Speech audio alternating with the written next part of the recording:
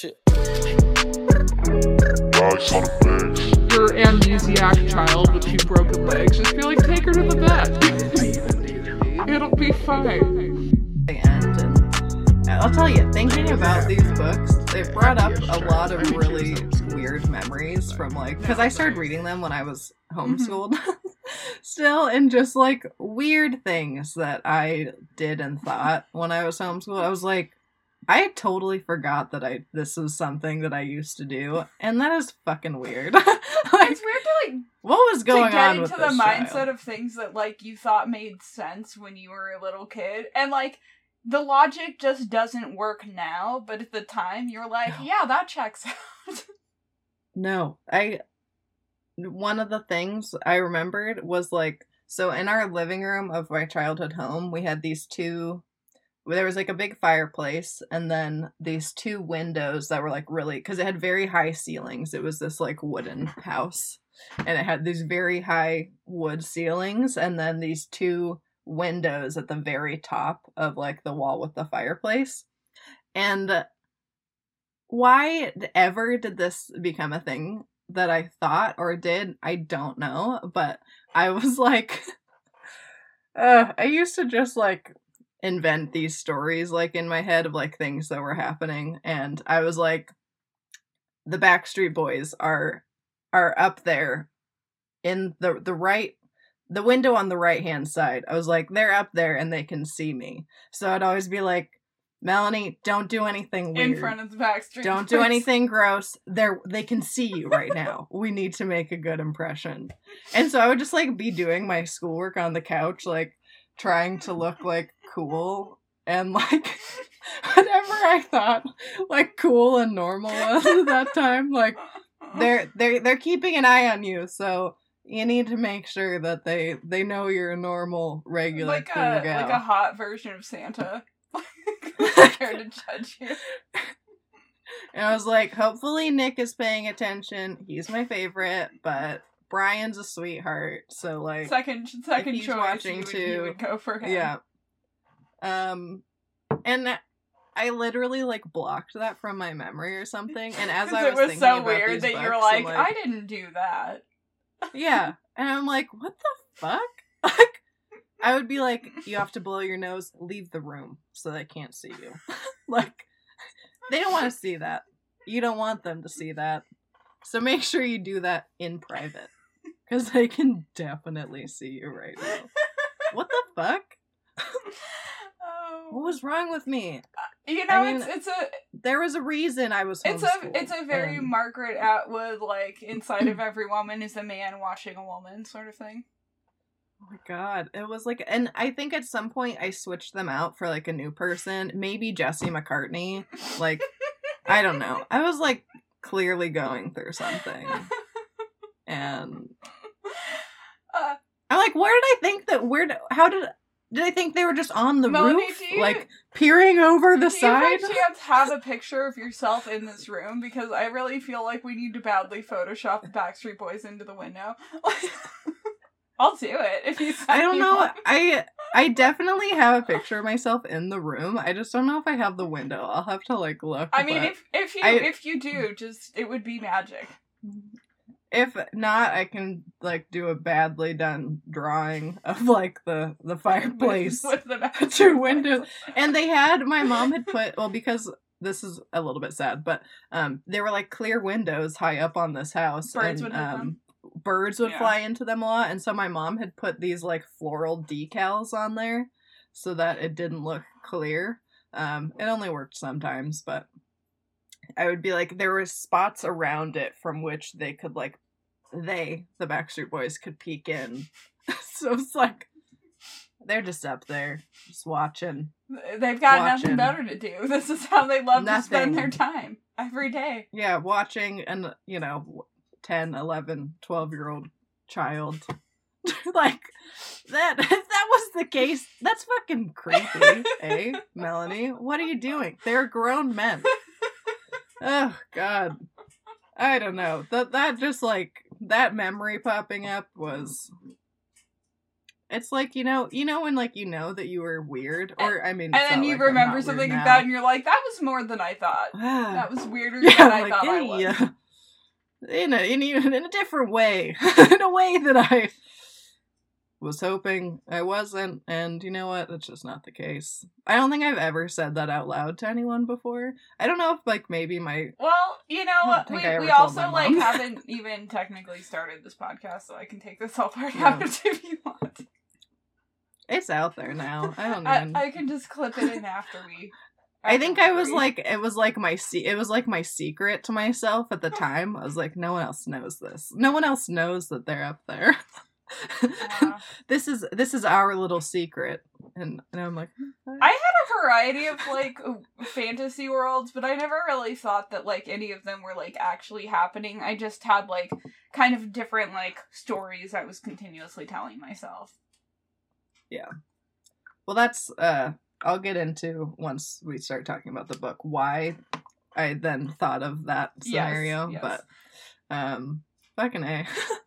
I mean, that's a lot. Should we actually talk about the thing? Oh, we should do the like tell them what the podcast is, because we never did that either. Yeah. So we already talked about some stuff, but welcome to Past Your Bedtime with me, Melanie. And me, Stephanie.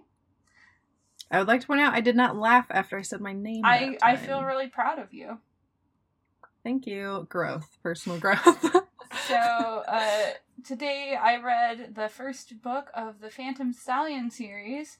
Yes. The Phantom Stallion, The Wild One, by Terry Farley. Yes. So we took your suggestion and we're doing a series rather than one-offs. And so this is a 24, I believe, book series. So get ready. Yes. Although I think the plan is that we're going to... This time we're just going to talk about the first book because we have to introduce all these characters and stuff. But the next couple times I'll read like a couple of books and we'll put those together so that this isn't like 24 episodes on the same thing. Yeah. I can tell that little Melanie definitely read the beginning of the series more than the rest of it because like just the amount of wear and tear on the books. Book 1 and book 2, like the cover is starting to separate a little bit. Yeah. I reread those a lot. Definitely like by the time the older ones came out, I can't remember how much time had gone, but I think I was already, let me see when the last one came out. Yeah, maybe you're starting to like age out of reading them at that point. Yeah, so it came out 2006. So I was 16 by the time the last one came out. Yeah. And I mean like, so I was definitely, these are not at like, not at a 16-year-old reading level by any means, but I will say that this was definitely more well written than the Valinor books. Like this actually had like this was a lot better. Yeah.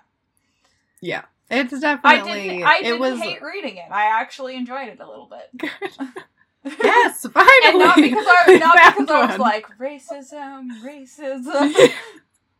sexism. No, these I still, like, enjoyed them, even though it was just, by the time you just were a little bit more mature. 16, I was, and they're definitely, like, I was 11 when I first started reading them, so it was, I was, like, sad that it was over, but I was definitely, like, it was harder to relate to, like, a 13-year-old girl.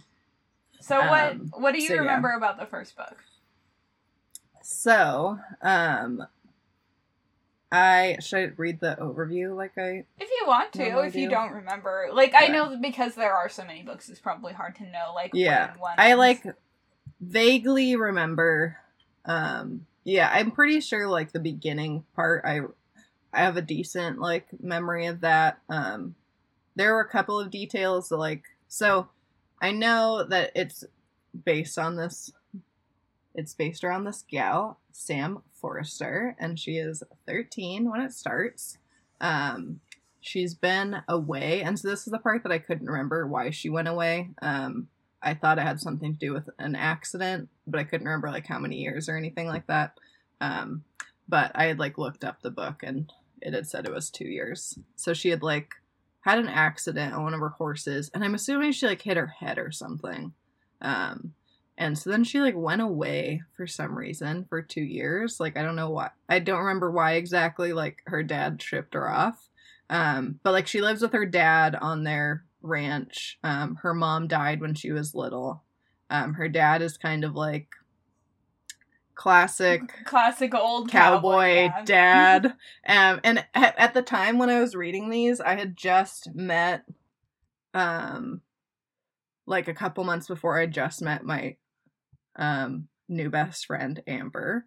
And so I'd also just met her dad. And so I totally pictured Sam's dad, which I didn't remember his name, but it's Wyatt. So I pictured Wyatt as Amber's dad, Phil, because when I first met Amber's dad, he was, like, all decked out, you know, and, like, the cowboy hat, the boots, these, like, Wranglers. He was, like, very, like, tall, thin, like, just kind of tough looking cowboy-ish thing, which is, like, really not his aesthetic truly, but that was what my first impression of him was. And so I always pictured her dad as Phil, which I think made me not like her dad. It gave me a little bit of a prejudice against her dad, because I had a little bit of a prejudice against Phil. And so, but I always pictured him as that. And so she, like, the book starts with her coming home, and doesn't she have, like, a really short haircut? She gave herself a bad haircut, yeah. Yeah. Okay, and so that's, like, you're introduced to her, she has this, like, really short, bad haircut, she's coming home, and it's, like, just her dad at their ranch. They have, like, it's, like, a cattle ranch in Nevada, right? Her grandma's also there. Her grandma's also there. I don't really remember her grandma at all, but it's in Nevada. She just mostly, like, makes pancakes and shit. Like, yeah. And you're, like, you meet, I think, like, basically right off the bat, you meet, who became my huge childhood crush. And Stephanie's smiling because she knows, Jacob, or Jake. And I always pronounced it in my head, Ellie? I think that's how it's pronounced? Eli? E-L-Y. It is Eli? That's what I pronounce that. I think because the names that I knew that were Eli was, like, E-L-I, and so I always in my head pronounced it. I also just, it comes back to, like, learning words just by reading them and not ever speaking them out loud to another person or hearing them. So there were many things that I did not know how to say. But anyway, so Jake, well, let's just say Eli, and he is Shoshone? Yeah. Is that correct? Okay. And he's, like, 16, tall, handsome, and I was just like, oh, bam! I'm surprised This guy. You didn't zero in on the 19-year-old redheaded ranch hand. I know. I think at the time, I was like, that was too old. No, I know. When I was reading it, I was like, okay, I assume Jake's probably going to be the love interest. Although here's a redhead, so Melanie maybe would have been interested in this guy. No, it was definitely Jake. Jake, I was like immediately zeroed in on, and I can't remember if this came first or if there was another one, but there was another book that I read, and I cannot remember what it was, but it was a horse thing. And there was another, like, love interest that was a Native American boy named Jake. And so I, like, automatically was like, yes. And then later, Twilight came. And that had a Native American boy named Jake. I have known a lot of Native American guys named Jacob. Like, that seems like it's kind of a common name for them. It was at least a common theme in my reading. In my reading world. So I think that every time it came up, I was like, I already like this guy because I have an emotional connection. Also, they sound hot. I have to be honest, 11-year-old... I was looking really hard at this book when they first introduced Jake. I was like, is this gonna be like some like fake Native American mysticism because he's talking about like the horse trading thing, and it actually wasn't that bad. I was like, if they do some kind of like magical Native American guy thing, I'm gonna be mad at them. But it wasn't actually bad. I had I was gonna say I had my eyes like on it for a second where I was like, is this gonna be racist? But it seemed okay, actually. Yeah, I at the time I had never heard of like Shoshone tribe at all, so I'd like Googled them. I distinctly remember this Like, being who like, are they? yeah. But so he fucking shows up. I was immediately hooked. I was like, I'm gonna like this series.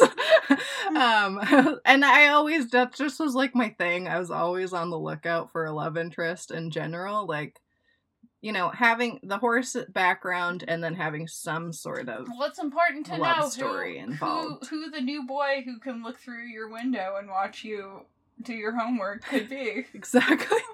Sometimes Exactly. it's Always on the the Backstreet lookout. Boys, sometimes it's Jake Eli. Exactly. Always on the lookout for a new person. And so that the reason that the Backstreet Boys thing came up in my head is because just historically, I always like create these like imaginary scenarios in my head that surround whatever boy I was like focused on at the time. It almost always, and sometimes I'd be like the character that was also in the story. Sometimes I'd be me, just depending on what mood I was in. But I would like create these stories, and so I would just like daydream, and then like they'd progress, you know. But it was like always like fixated around whatever that like boy character or whoever my current crush was in real life at the time.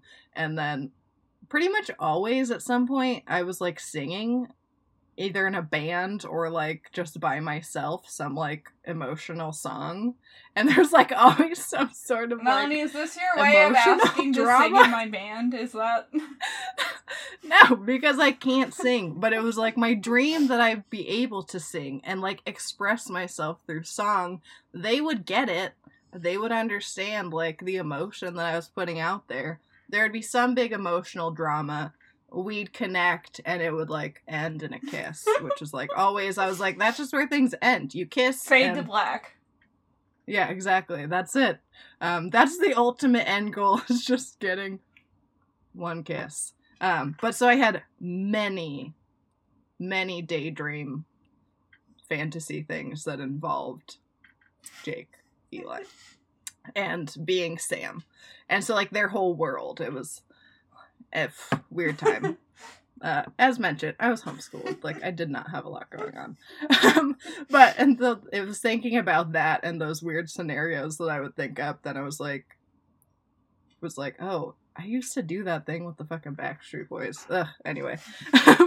But yeah, so you meet him, and he's like kind of treats her like a big brother would, but you can also tell there's some sort of connection there immediately. And then she's like back on the ranch. I don't really like remember a lot of specific details about it. I remember that there was like the accident had happened with her horse Blackie. And Blackie was gone, but she had a new horse, and I think I can't remember his name, but it's like a bay, like a little short, I think he's small, like 14 hands or something, this little bay horse. And she was like afraid to get back on him initially because obviously she has trauma associated with the last time she was like at their ranch, like riding. But then I think she develops a good relationship with this horse. And then at some point, she sees the Phantom Stallion, which is there's this stallion, this wild Mustang stallion who's gray at this point, and is like clearly majestic, and they make some sort of connection, but he's wild. But she like has that moment of like, is this Blackie, my like horse, now like grown up? Whatever. Anyway, those are like the big things that I remember. And then I'm just gonna read the book overview that they have because I feel like I didn't do a great job with that. Yeah, I want you to know that the dramatic thing on the back of this book, it says, for the Phantom, there's only one girl. For Sam, there's only one horse. I was like, there you go. I mean, so it's a multiple love story book series. So there's I was a love like, story hey, between. this is Ace Erasure. Excuse me, he's also here. He's been dragging your ass around this whole book. Okay, Ace. So Ace is Yeah. her Yeah. pony. I know, and she does wind up like making a really good connection with Ace, and like the trust between them builds. She just like because he's kind of stubborn. Ace right? likes to fuck with her. Yeah. Yeah. Okay. Which is like He'll she's he'll she's act headstrong really in her really own way, normal, so. and then he'll be like, "And now I'm gonna randomly bolt in this direction." Okay, that's what I thought. Doesn't he like run directly at the fence Yeah. or something? Yeah, one he of the fucks first with her a times that she couple gets on times.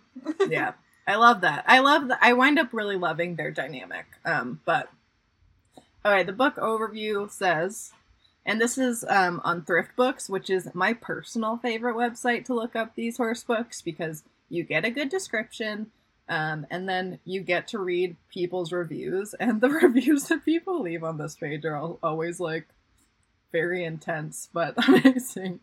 Okay, so the book overview says when 13-year-old Samantha returns home to her family's cattle ranch in Nevada, she's worried. She moved away 2 years ago to recover from a bad fall off her beloved Mustang Blackie, and she's still not sure she can get back in the saddle. Her new colt doesn't seem to like her. But he's not a colt, right? Ace is a gelding. Yeah. Okay. Anyway, that's incorrect. He's But whatever. he's not like a baby either. I mean, he's a couple years old. He's like he was a wild Mustang. He's got like the mark. Yeah. A colt is just for reference. A colt is like a young stallion. I mean, it's before they're gelded. He's gelded, and I don't think he's that young. He's and they're when they're young. Yeah. So her new colt doesn't seem to like her, and the other ranchers treat her like she's the boss's spoiled daughter, and Blackie has been missing since that fateful day. But that's just the beginning. When Sam suddenly finds the fate of a mysterious Mustang who may or may not be the missing Blackie resting in her hands, she has to learn to be a real cowgirl, ready or not. The classic theme of a girl and her horse is set against a backdrop of Mustangs, tumbleweeds, and a West that's still wild. Phantom Stallion number 1, the wild one. Oh, then I think they're just doing like a quick like summary, but it says, on a moonlit night, a Mustang comes to Sam. Is it Blackie grown up and gone wild? Is it the legendary Phantom Stallion? Or could it be both? So yeah, that's a pretty good summary. It's got 5 customer reviews, 5 stars, which I've got to agree with. Oh wow. Okay, this one review from this person says, I really liked this book. Terry did an awesome job on this series. Samantha, Sam Forrester, has come home after a long 2 years in San Francisco. Because of a riding accident, everyone is very overly protective of her, especially her pal, Jake Eli. Jake, as well as various other people, blames himself for her accident because he was riding with her when it happened. Then a wild horse called the Phantom comes to her in the middle of the night, not just once either. Sam believes it is her colt, Blackie, or Zanzibar, grown up and wild. A nearby rancher, Slocum, wants the Phantom for himself, so he hires a cowboy, Flick, to work for the BLM and capture him. The Phantom is caught, and Sam saves him from Slocum, with the help of her buddy Jake, and from captivity, leading him to freedom on her cow pony Ace.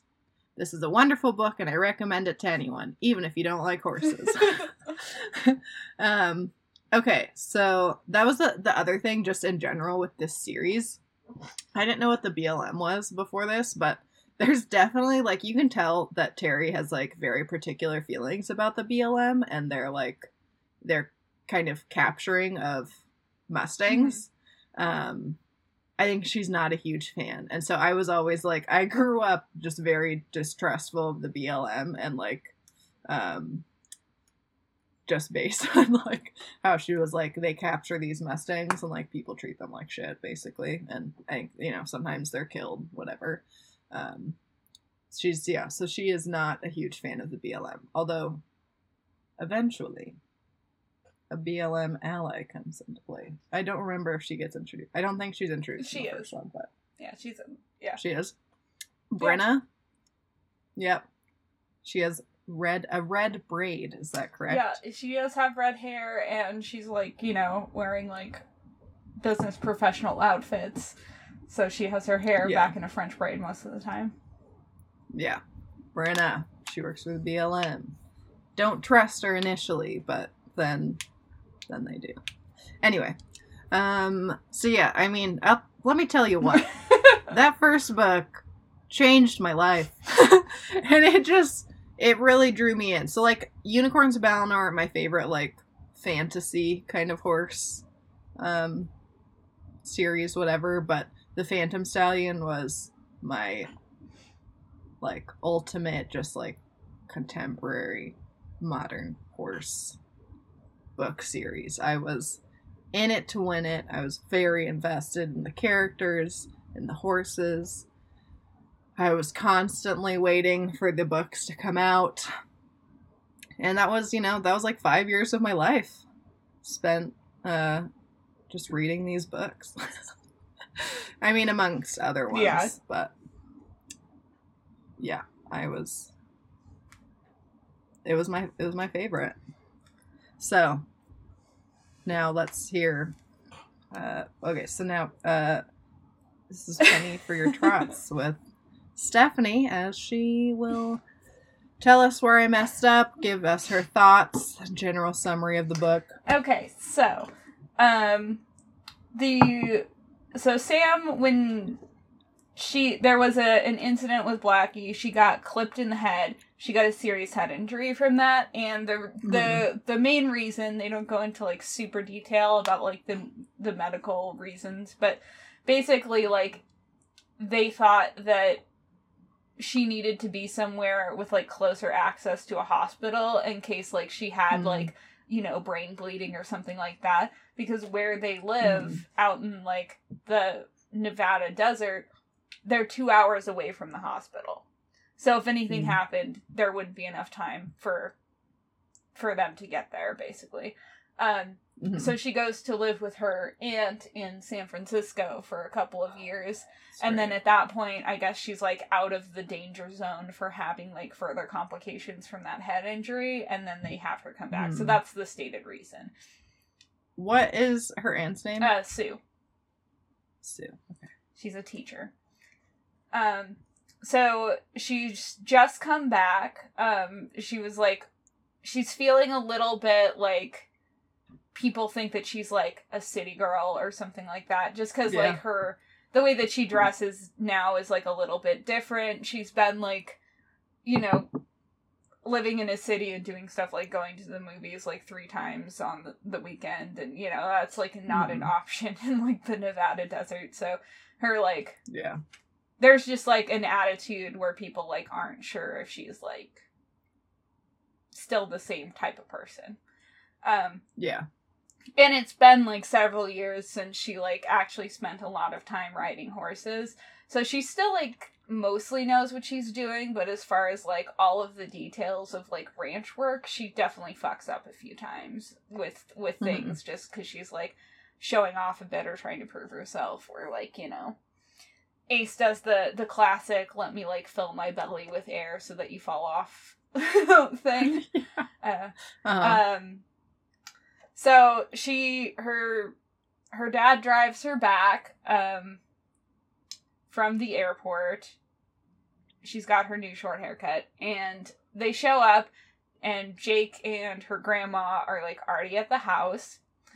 Jake, like, doesn't live there, but he basically lives there. Like, he's there all the time. Yeah. And he, like, works with her dad, like, helping to, like, train horses. That's part of, like, what they do is they get, like, I think they mostly buy Mustangs, and then he, like, trains them for ranch work, and then they get sold off to other people after that. Was he doing that? Was he, like, riding a horse when they first got there? I don't think so. He's, like, in the kitchen hanging out with her grandma. Okay. But, Okay. He trained Ace originally, to do what he does, and has, like, trained and sold other horses. That's, like, kind of how he makes a living. But also, it's, like, his ranch that, like, Jake's parents own, like, they have, like, 6 boys. And he's the right. youngest one, so, like, if he, like, hangs around on his own property, he gets all the shit chores, because he's, like, the low man on the totem pole. So he's like, instead of, like, shoveling poop and picking up eggs and stuff, I'm gonna come over here and do this more interesting work that I enjoy doing more, and I'm still bringing in money, so my parents don't care, and also, like, they're not having to feed me because I'm just hanging out at this other place all day. So, like, they don't have a problem with him basically just not ever being there. Like, he's at their house for, like, most meals, it seems like. It's, like, pretty much, like, Jake, her dad, and her grandma at, like, every meal. What does she call her Just grandma? Graham. Yeah. Graham, okay. So I thought. So there's, like, kind of a weird dynamic with, like, Sam and her dad and Sam and Jake for, like, the beginning of this. Partially because, like, she just, like, she previously had, like, a serious injury, and so there's, like, a little bit of protectiveness, but also there's, like, a lot of, hard and, like, possibly dangerous work that you have to do on a ranch, and if she's gonna be there, she has to do ranch stuff. So there's, like, quite a few, like, dangerous things that she has to do that, like, they're not, like, they're obviously, like, low-key not happy about having her do, but also they're like, if you're gonna be on the ranch, you have to do this stuff, so we have to let her do it. And it's not, like, because... It's not just in case anyone listening is worried about that. It's not because, like, she's a girl and a woman. It's because she had this serious injury. Yeah, she previously had a head injury, and they're just, like, feeling weird about it, because they're like, well... Yeah. So it's not, like, it's not sexism. It's just they're worried because they went through a trauma, too. And also, she's, like, a 13-year-old girl, and, like, hasn't been doing any ranch stuff for a few years, so she's, like, out of practice with that kind of stuff. Like, there's legit reasons for them to have... She's like a greenhorn again. And, like, they go into it at a certain point because, like, I don't know, she and Jake have, like, a very weird, like, they, like, kind of like to, like, tease each other, but it's not, like, super hostile for the most part. But, like, that's kind of part of the issue. Like, they have a whole talk about it at one point, where he's like, okay, look, we got to get this out there. We have to talk about, like, the accident. And essentially, like, he says something along the lines of, like, sometimes I don't even know if we should hang out because, like, I tease you and you take it as a challenge or a dare and then you do reckless things. And so it makes me feel like maybe I shouldn't even be, like, hanging out with you because this is, like, what our dynamic is. And that's part of what happened with the accident is that they were, like, working on training her horse. And they were supposed to close this gate, and, like, the gate noise was spooking him. But Jake was kind of, like, needling her and, like, making her, being like, no, just do it. And it got to, like, something happened where the gate partially closed on her horse. He freaked out because he thought he was trapped and bolted. She wasn't able to stay on, fell off, and got clipped in the head. And they were, like, they had been riding out and were, like, miles away from her house, and he, like, saw her head, like, she had a serious head injury, she was bleeding a lot, but he didn't think he should move her. Also, he would have been, like, 14 at the time, so it's like, he doesn't really know. So he had to, like, ride back, get her dad to come get her, and just, like, leave her, like, bleeding in the desert. So he's like, so I feel really bad about that, obviously. So he's, like, just sort of, like, always, like, kind of monitoring her a bit in this book, where he's just, like, always watching her a bit, being like, are you fucking up? Is she gonna get hurt? Like, he's just, like, feeling really guilty and, like, responsible for her. Because there was this accident that he kind of feels like was his fault for, like, teasing her too That's much. a big trauma. Yeah. I mean, it was a big trauma for her, but that's a big trauma for him, too. Yeah, and, like, also, I can kind of see, especially at that age, right, you have, like, a 10, 11-year-old girl who's, like, looking up to you and kind of following you around, and maybe that's, like, it does seem like they had a good dynamic, but also, like, you're gonna kind of, like, tease her, because she's, like, a kid that's, like, following you around all the time. So, it, like, it's an understandable dynamic, but you can see how, like, if you were that older boy, and then that and then, like, that person literally had to, like, not live with her dad anymore, which I'm sure, like, really affected her dad, you know, and then you're working with him all the time, like, yeah, that would be, like, heavy on both of you. Yeah. So that's the main thing with, like, her injury, but there's no reason, as far as I know, to think that, like, she has any permanent consequences at this point. Like, there was a period of time when they were wanting to monitor her more closely about that, but it's been long enough that they're like, okay, if something was going to happen with that, then it would have happened by now. It would have happened. So there's no reason to think that, like, anything else would, like, if she hit her head again, it wouldn't kill her or anything like that. There's no reason to think it's, like, that serious, as far as I know. So the villain of our book is Link Slocum, who is very what's the term? All hat and no cowboy. He's like some dude, some rich guy who, like, moved there within the last year and, like, you know, has, like, a trophy buckle he bought at the pawn shop and, like, yeah, that's right. Has, like, you know, is always, like, driving around in a truck with, like, his air conditioning on and, like, shit like that. He's just, like, kind of lame, and he's got, like a large property, but very few, like, actual cattle on it. It's just kind of, like, he's one of those dudes who's like, ah, yes, I always wanted to move out west and own a ranch, you know, but he's not really a rancher. Doesn't know what he's doing, yeah. I was waiting this whole book for some of the tropes to appear, and they do mention that he has 2 children who we don't meet in this book, and I was like, the whole book I was like, where's our rich blonde girl? It's gotta be his daughter. Is Rachel a rich blonde bitch? I feel like she has to be. I don't remember, actually. I'm anticipating it. Okay. Like, there's gotta be that trope. We don't have a beautiful dog. Doesn't happen in this book anyway. She does rescue a calf that gets separated from the herd and gets stuck in, like, some quicksand when they're traveling with it. Named Buddy. So there's that. Cute. Yeah, there kind of, like, aren't any other kids or, like, really any other women in this book for most of it. Like, it's like, pretty much just her and Jake, and then a bunch of male ranch hands, and then Gran, who just is spending all of her time cooking and cleaning. And then Brenna, the Bureau of Land Management. So, yeah. Link is, like, very into the idea of catching the Phantom Stallion to the point that he has, like, given the horse a scar on its neck because he tried to catch it with a truck, threw a rope around its neck that had, like, a block of cement, and threw that out of the truck so that it would, like, yank its neck down and stuff. And then he could have caught it at that time, but he got distracted, like, trying to catch another horse, and the Phantom Stallion got away from that while he had left it alone. And then he tried to pay Jake to track it, and Jake was like, no, I'm not. He's like, I'm so busy with school and stuff. I simply do not have the time. Because he didn't want to do it. Yeah. Good for him. Jake does a lot of, like, kind of low-key passive-aggressive things to fuck Link over, which I like. Like, he's not, like Sam kind of gets into verbal arguments with Link a few times. Like, he, like, creepily threatens her towards the end of the book. Like, we must have a threatening adult man.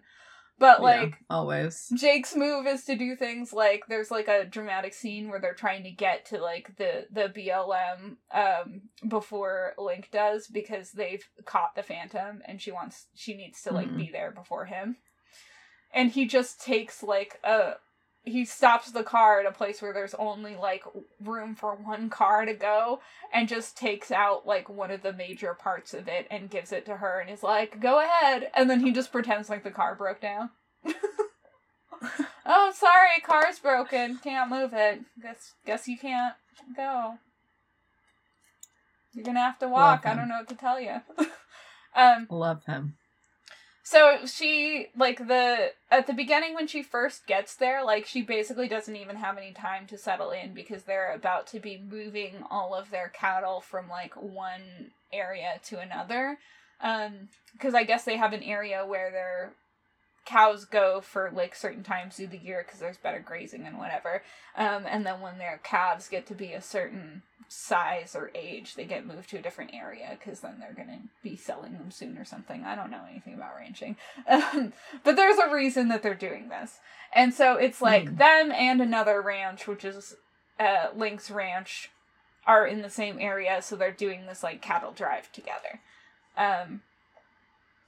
And so she has, like, you know, she's trying to, like, get the hang of, like, writing again, and then is writing for, like, 10 hours a day and is really tired, and there's, like, a lot of stuff with that. But throughout this period of time, there's, like, a lot of, like, small mistakes that she makes where, like, oh, she spooked this cow and then there was a stampede. Or, like, you know, Ace, like, fucks around with her and pretends to bolt and then she almost falls off in front of everyone and it's very embarrassing for her. There's several of these times where, like, it's, like, she doesn't get hurt, but she kind of puts herself in a mildly dangerous situation with the horse riding. And then, like, her dad and Jake are just visibly mad at her for a little while, but they don't say anything about it. They're just, like, not looking at her for, like, a day because they're mad. A classic move. Which, like, honestly, I kind of, like, it's sort of funny, and I sort of respect that they're not, like, yelling at her. Like, there's, like, one part where she does something, like, that pisses her dad off, and he just doesn't talk to her, and then, like, she hears him upstairs, like, throwing his boots when he takes them off. But, like, the whole time, like, it doesn't seem, like, threatening or anything like that. They're just like, I'm mad because I got worried. How dare you make me feel an emotion? This poor men, they were traumatized. I mean, that's... Now they don't know what to do with it. So they're like, I'm just gonna be staring at this wall for a while. You'll excuse me.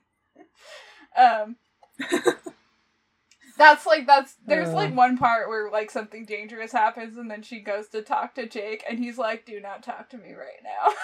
And then she keeps trying to talk to him, and he's just, like staring off, because he's mad. Which, to some level, that I just, like, to some degree, think it's really funny when, like, men do that, like... More like grown like men, sulking, but I put Jake...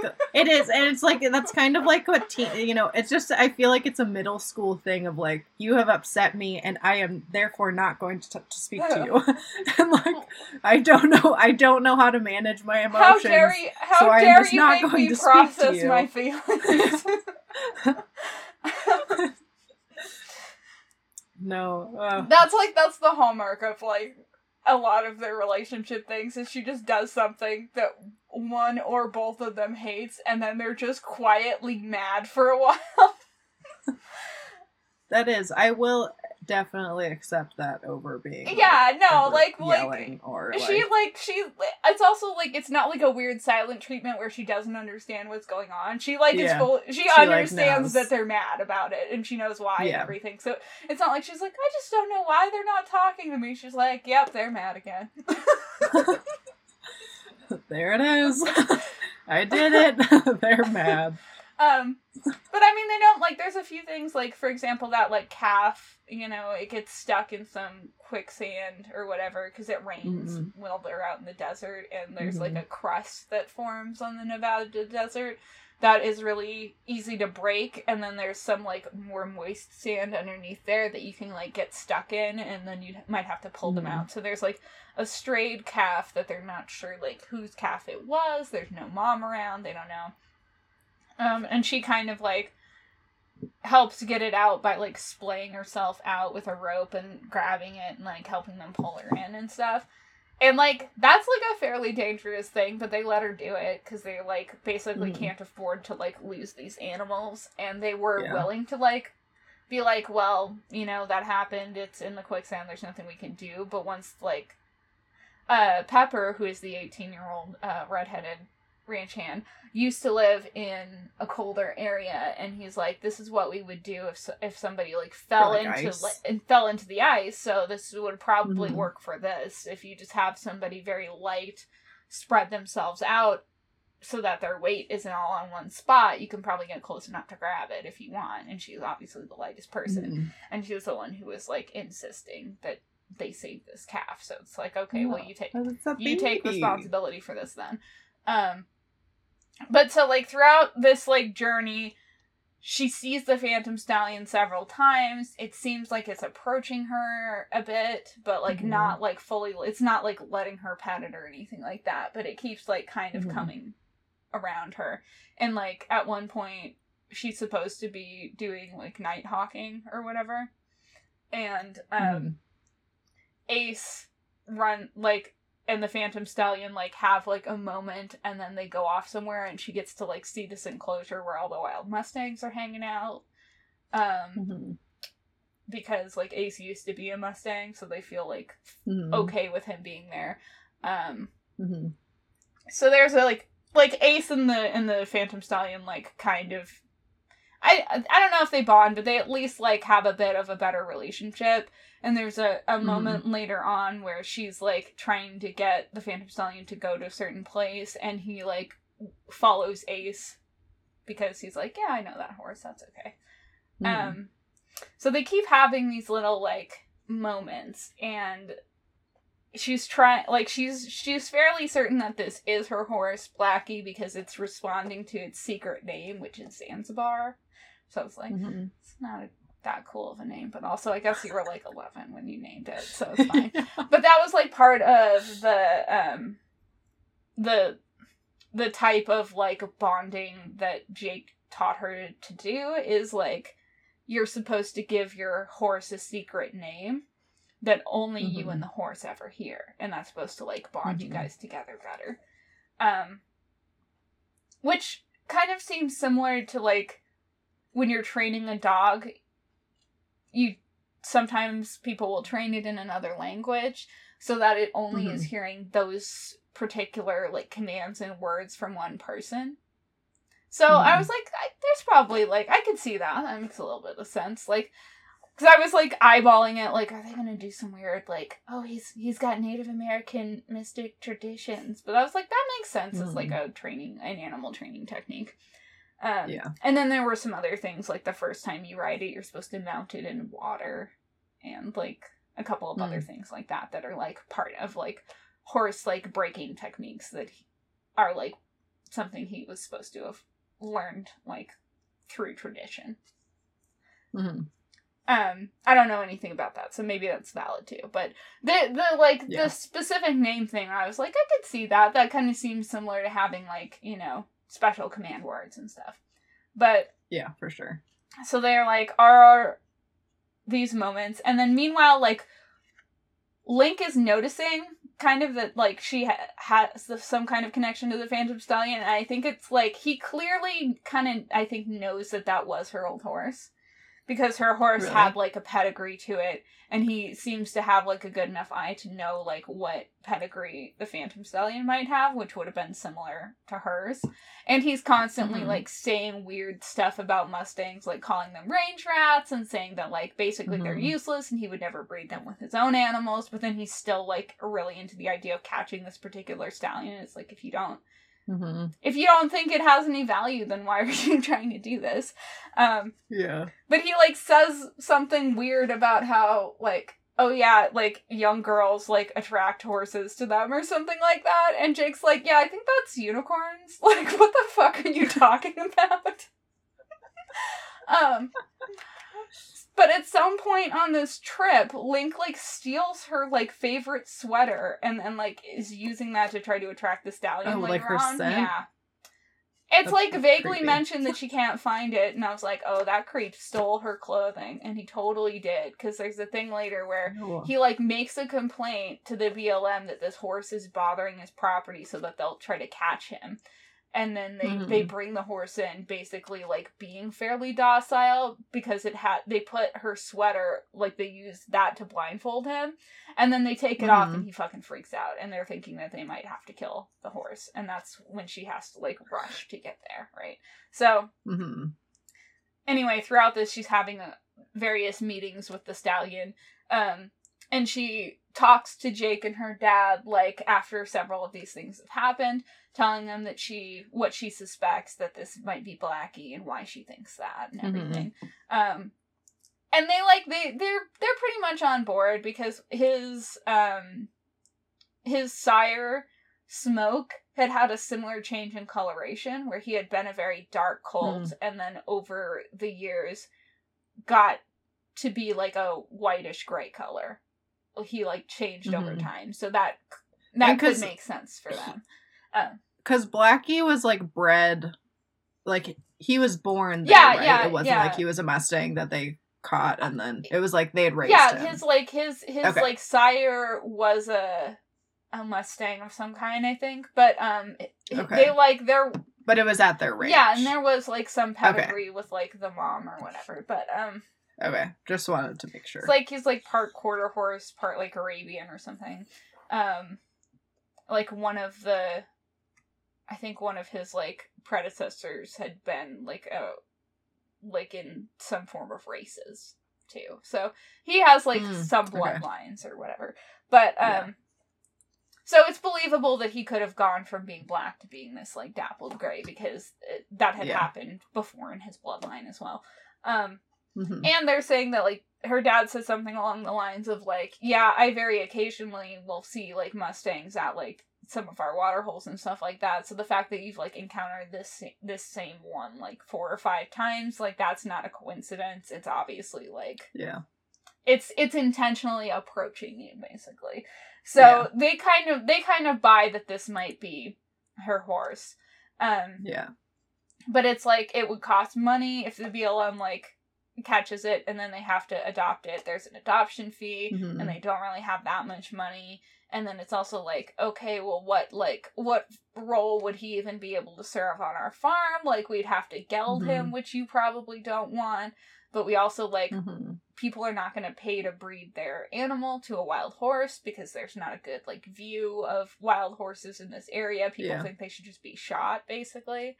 And so they're like, I don't know what, like, even if we could catch him and get him, like, what would he even do here? And she doesn't, like, she kind of comes to the conclusion towards the end of the book that she doesn't even, like, want him to be caught. Like, she wouldn't necessarily want him on the ranch. She, like, thinks that he's probably fine out there, but she doesn't want Link to have him. Yeah, she doesn't want him to be in danger, but she also doesn't want to so in, like, stifle him. In the last incident, when, like, Link has done this thing and he's, like, basically tricked them into, like, catching him at the BLM, she's had several conversations with Brenna at the BLM. Like, she, like, has repeatedly called them and been asking questions. Basically, she was trying to feel out whether her horse was there and whether, like, they would be able to, like, do something if they did catch this horse. And there are, like, ways that they could prove the pedigree, but it would be expensive. Like, there's DNA testing that they could do if they have other animals that are related to him to prove that maybe he came from their stock, but it would cost, like, a couple $1,000s. He looks different, so the photographs couldn't be convincing at this point. So it's, like, legally, it would be hard for them to prove that this was their animal. Although Brenna, like, sees their interactions and is like, as a horsewoman, like, this is convincing to me. It's obviously your animal. But from a legal perspective, I don't have proof, you know? But, like, in the course of, like, him trying to insist that he should get this horse, like, Link basically admits to doing several illegal things. And she's like, yeah, I'm actually going to bar you from adopting a horse from us because you've just admitted to doing, like, 4 different prohibited acts. Where he's, like, he admits to basically, like, endangering an animal and, like, all of this other stuff. Like, because Jake brings up that, like, he tried to pay him to track her horse after he, like, injured it and then it was bleeding and stuff like that. And Brenna's like, oh, interesting, so you didn't report that there was an injured Mustang, which is something that we're supposed to know about, so that we can, like, try to help them. Oh, and, like, okay, well, you're claiming that you didn't know that you're saying that one of your, like, people tried to catch this horse, but then obviously you were aware that this had happened and you didn't report it, so that's another violation. There's, like, this whole bit where he keeps trying to make excuses for himself and then just, like, coming up with another crime. Which, like, because she was worried about him adopting it, Sam had already looked up the regulations about what are things that would make you ineligible to adopt a horse, because she was wanting to see if she could adopt him. And she, like, on, like, purple stationery has, like writes out, like, a list of all the things that Link has done that would make him ineligible, and, like, gives it to Brenna. So she's, like, definitely aware, and she's, like, she doesn't want him to be able to adopt it either. Yeah. And so what they decide to do, basically, is, there's a couple of things that the Bureau of Land Management can do with a horse they've caught, and one of the options is they can release it to enrich an existing, like, population of horses. And they decide that that's what they can justify doing for the Phantom Stallion, because, like, he's got, like, good bloodlines, like, the herd that he's been in seems like they're really healthy and everything like that, and there are other, like, small groups that don't have, like, good stallions leading them, so they can just release him in, like, the area near the BLM where there are these other smaller herds, and he could potentially, like, bring them together and would probably, like, enrich the population with, like, his babies that actually have some pedigree to them. So, she ends up having to, like, use Ace, basically, to, like, lead him out of the thing, because he's got trauma around gates. He's been abused multiple times by, like, Link's people trying to catch him and stuff like that. So they, like, he won't let them put a rope on him. But they're able to sort of do, like, a Judas horse situation and have Ace lead him out and, like, let him go. Yeah, and that's, like, kind of the end of this book, is she's able to get him out. I do think there's a part where she's, like, she's telling, like, her dad and Jake about the things, like Link having stolen her sweater on the cattle drive, because that's when it was missing, because he was planning on using it to, like, do this to her horse, and she calls him a weirdo. Which I was like, yeah, it's pretty weird to steal a sweater from a 13-year-old girl as an adult man. I agree with this. Fair point. And then he, like, threatens her and says a bunch of, like, mean stuff in, like, the BLM thing, but he just, like, keeps digging himself a hole, and Brenna's like, yeah, I mean, in my opinion, I have no reason to adopt a horse to him, and I'm not going to. Like, as long as I'm in charge of this, it's not happening. So, she, like, is like, pretty decided against him at that point. There was some indication in the beginning that maybe Brenna and her dad are, like, mildly flirting, so we'll see if that goes anywhere, but yeah, that's the end of the book. And, like, as far as the, like, relationship with her and Jake goes, it seems like something that they're probably, like, I can see how this could develop into a romance, but there's, like, a few things in this where, like, everyone else is, like, having those thoughts but her, because she's fucking 13. So, like, there's one part where her grandma's just, like, in a bad mood and is, like, being kind of, like, mean to Jake and to her, and just, like, snappy, and everyone's like, what's her problem? She's just been, like, pissed off for several days. And it turns out it's because, like, you know, Sam's been, like, kind of going out a bit at night because she's trying to, like, interact with the Phantom Stallion, and she tends to see him more in the evenings, and her grandma thinks she's going to like, meet sneaking Jake around or something, but then just how much Sam just doesn't even know what she's talking about convinces her. She's like, Grandma, I just wanted to go look at the horses. Her grandma's like, okay, I'm sorry. You're right, you're clearly, this was obviously had not even occurred to you, so... She basically, yeah, like, her grandma's, like, immediately like, oh, they're fucking, and Sam's like, I just wanted to look at the horses in the moonlight. It's just really funny. I like that. I like that they, Jake like, also keep knows her... nothing. Like, he's just like, why is she being mean? I like that they do keep, like, that kind of level of innocence to her. It's not, like... I don't know. I mean, like, it's kind of she sweet. does mention that, like, Jake has become handsome now, but also, like, they've got a weird, like, more familial dynamic. So I don't think I can, like, see how this could develop into that, but I also think that, like, especially because, like, they're all still focused on the fact that she had this injury and there was this, like, traumatic incident for everybody, that, like, it's like, there's probably a level of protectiveness going on right now that, like, kind of doesn't even, like, allow him to think of her as, like, an independent person in that. You know what I mean? Like, he like, probably is, like, he's all up in his other feelings. He probably hasn't even thought about it in that way yet. Yeah. But yeah, I mean, it makes sense. Like, and I do like that, like, instead of it just being, like, a really, kind of shallow, like, romance or whatever, that it, like, even at this point in, like, book 1, they definitely have, like, a more, like, real and personal connection with each other. You know, like... I think that's why I really liked that series, is because, I mean, and just in general, and definitely, like, more so as I've gotten older, but, like, and I think we've talked about this, but, like, we like character-based things. Like, we like a strong character background, and, like, I feel like the characters in this series are really well developed, and you like have more of a connection with them and with their relationships, because they're not shallow things. Like, you know, they all have a lot of depth. Yeah, I mean, like, if this book had started out like with her that. being like, oh, this hot 16-year-old guy, and he was also into it, and that was all there was going on, I wouldn't be a fan of it. But because, like, basically neither one of them have even thought about it at this point, like, that makes sense to me. Like, because if you're, like, 16, you're not necessarily thinking, oh yeah, this 13-year-old girl is definitely a romantic prospect for me. You're like, oh, remember that last time we hung out and I accidentally got her seriously injured? Well, now I'm always going to be watching her. Like, I'm going to make sure she's okay. Yeah. And it would be weird, too, going from, like, really the last time you interacted with a person, they're, like, a child, and then they're, like, an older teenager.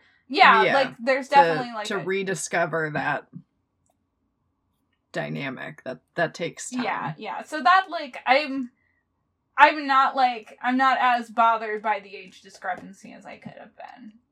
But also nothing has happened yet.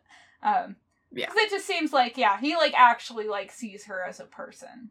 So, which is, like, nice. It's nice to have them actually have a relationship. As opposed to just being like, and now there's a guy I was vaguely sexually interested in. What are his other qualities? Doesn't matter. None. None. Does he have qualities or redeeming qualities? No. Yeah. I mean, is he hot? Yes. Yeah, Jake actually has a personality and personal qualities. Yeah. Love him. Love him. So, well, we'll see where it goes, but that's the end of book 1, and then for next time I'll read the next 2 books. Okay. So, scale of 1 to 10 ponies, literary worth, content, literary merit.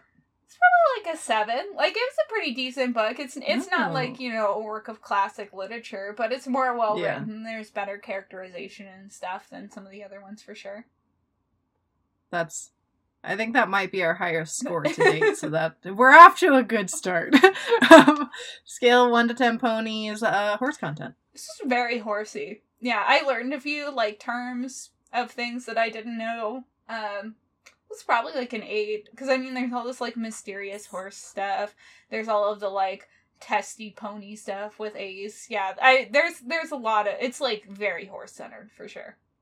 Yeah. And the horses all have, like, their own there's, like, some characteristics, and there's, growth. like, some explanations of, like, horse behavior, and, yeah. Okay, scale of 1 to 10 ponies, overall enjoyment. It's probably, like, an 8, too. I thought this was good. I actually, like, enjoyed reading it, and I wasn't, like, spending the whole time just being, like, mad about the weird things.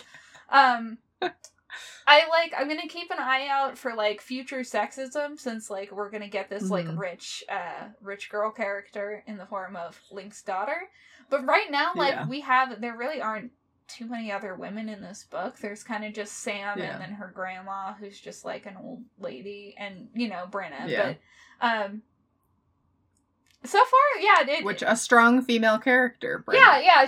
Because she's like a bureaucrat, so she's like there in like her business outfit, but she also like has horses and does seem to like legitimately like have concern for them. in the fact that, like, even though, like, Link can obviously pay to adopt a Mustang, and her job is to try to get people to adopt more Mustangs, she doesn't want to give him one because she knows he'll mistreat it, you know? So she definitely has, like, some scruples and stuff. Sam just has, like, an initial, resentment and distrust for her because she, like, doesn't like the fact that, like, horses are being captured, period. Like, she's not into that as, like, a concept. But, like... Yeah. I don't know, Nevada doesn't really have any water. Like, some of the things that, like, Bryn is saying, where she's like, yeah, sometimes we have to round them up because they're in a particular area where they're just gonna die. So, like, we can't... Like, are we just supposed to let them, like, die out in the desert? There are times when we have to take them in. So, I mean, it's a complex issue. Yeah. Well, I do think that's the highest overall enjoyment, maybe. That I mean, I would say, I mean, I did like, I think, like, other than this, I liked, like, A Little White Horse. I thought that one was pretty good. But that's, like, more fantasy-ish. And, I think the first Horse I See was fairly well written, but there were other issues with it. This one, I can, like, I can definitely, I can see them, I feel like they already, like, built up some pretty good character bases, so I could see them, like, getting a lot more complex relationships, which is, like, more interesting to me. Yeah.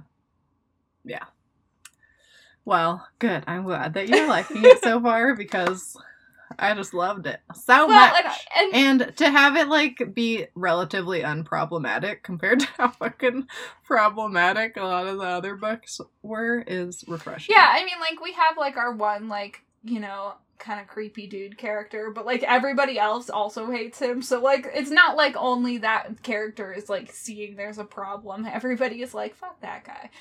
And, like, the other guys in her life, like, I guess are, like, a little protective, but they're not, like, it doesn't seem like it's just because she's, like, a girl. It's more that she's, like, a 13-year-old with a previous head injury. Yeah, for sure. Well, I'm excited to see, because, I definitely, like, remember some stuff, but there are, like, some outcomes and stuff that I don't really remember, so I'm also, like, excited. I was tempted to just, like, look up and be like, what happens? But then I was like, no, Melanie, you have to just wait and yourself. Go on this journey. Yes. Yeah, I'm glad that I did, like, that I do actually think these are better written, too, considering, like, how long this series is. Like, reading, like, 24, like, Unicorns of Valinor books, I don't know if I could have done it. I like, also, I, like, this writer definitely has, like, a higher level of competency than Mary I like her. I have one other book that was, like, a one-off that she did that I got, that is more fantasy-based. It's about, like, Selkies. I mean, that sounds cool. But I think that you might like that, actually. But maybe one day we can, even though it's not horse-based. She was, like, my favorite author at this point, so I was into her. You were willing to stray away from the horse content. Yeah. They were a little bit older. I mean, like, I think, they were more, like, later teens. Oh, anyway, there was one horse-related detail that they brought up in this book that I already knew from books I read when I was a little kid, which surprised me, because normally I don't know anything. But they talk about Link having, like, spurs, like the rowel spurs. Yeah. In some of the Tamora Pierce books, Peach Blossom, the horse, is, like, this horse that, one of the characters gets who's, like, been treated bad previously. He's got a lot of, like, old scars, and he's just, like, a mean horse. And she, like, uses the services of a wild mage to negotiate with the horse about, like, under what terms he'd be willing to, like, be ridden by her. And one of his stipulations is that she can't rowel him. Which are, like, the mean, like, pinchy kinds of spurs. So, like, when Link showed up wearing those, I was like, oh, he's a dick. He's wearing the bad spurs. Yeah. I know what this means. That is nice. You had the background knowledge to be able to pick out the bad man. Like, they're, you know, I'm sure that those are little details that, like, somebody who had a lot of horse knowledge would, like, that would mean something to them immediately, you know? But for once I actually knew what that meant. I was like, oh. Those are the mean ones. Those are the ones that hurt your horse. They definitely can, for sure. Do you have a horse story? All right. Main I characters. totally was not. Yeah, main characters. I totally had not thought of one. But then we were talking about stubborn horses. Ace being stubborn. It reminded me of. I don't think I've talked about Tango yet. He was one of our babies, and he was, I think, our fourth baby from Jazzy, and Tango was the most stubborn horse I have ever met in my entire life, and he was such a pain in the ass.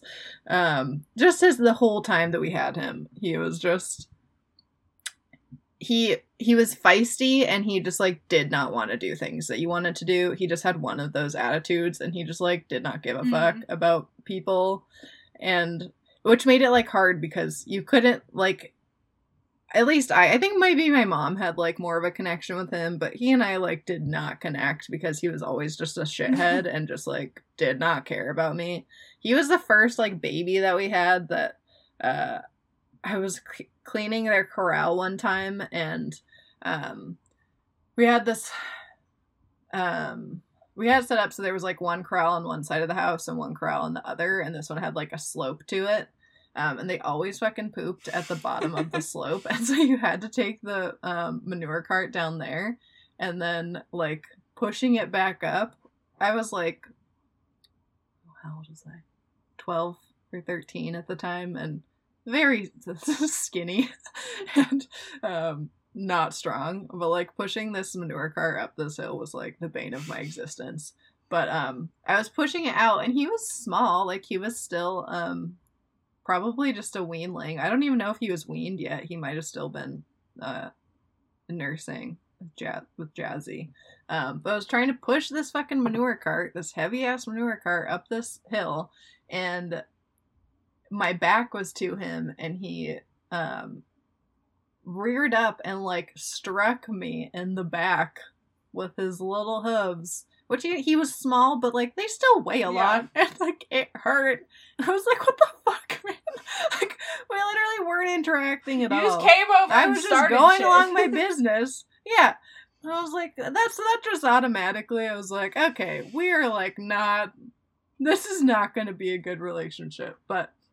And when he got older and you could start riding him... So, Missouri Foxtrotters, they have a... kind of like a natural gait, like for the most part, like you'd have to kind of train them just to get them to do it like smoothly and like regularly. I mean, some just like naturally do it and will just don't really need that much.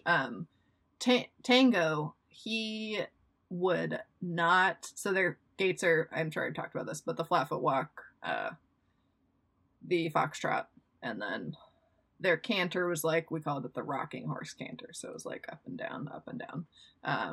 But he like would not flat walk or foxtrot, like ever.